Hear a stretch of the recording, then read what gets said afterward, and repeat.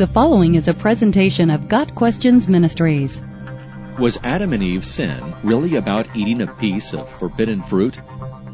The phrase forbidden fruit refers to the story of Adam and Eve in the Garden of Eden.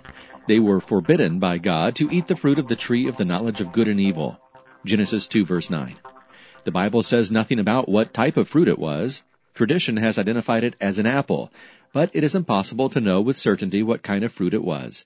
From the text of Genesis, every indication is of a literal tree with a literal fruit.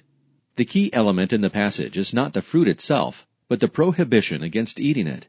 God gave Adam and Eve only one prohibition in His instructions. Whether there was some spiritual property within the fruit is really irrelevant. The sin was in disobeying God's command.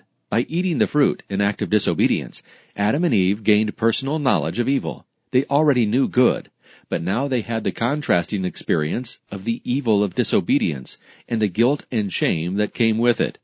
Satan's lie was that knowing good and evil would make them like gods. Genesis 3 verse 5. In reality, they were already made in the image of God and had the blessing of His good pleasure.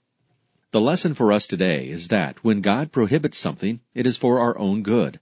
Disobeying Him, going our own way, or deciding for ourselves what is and is not beneficial to us, will always lead to disaster.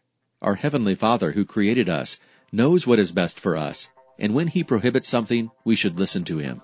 When we choose to obey our own will instead of His perfect and holy will, things will never go well for us.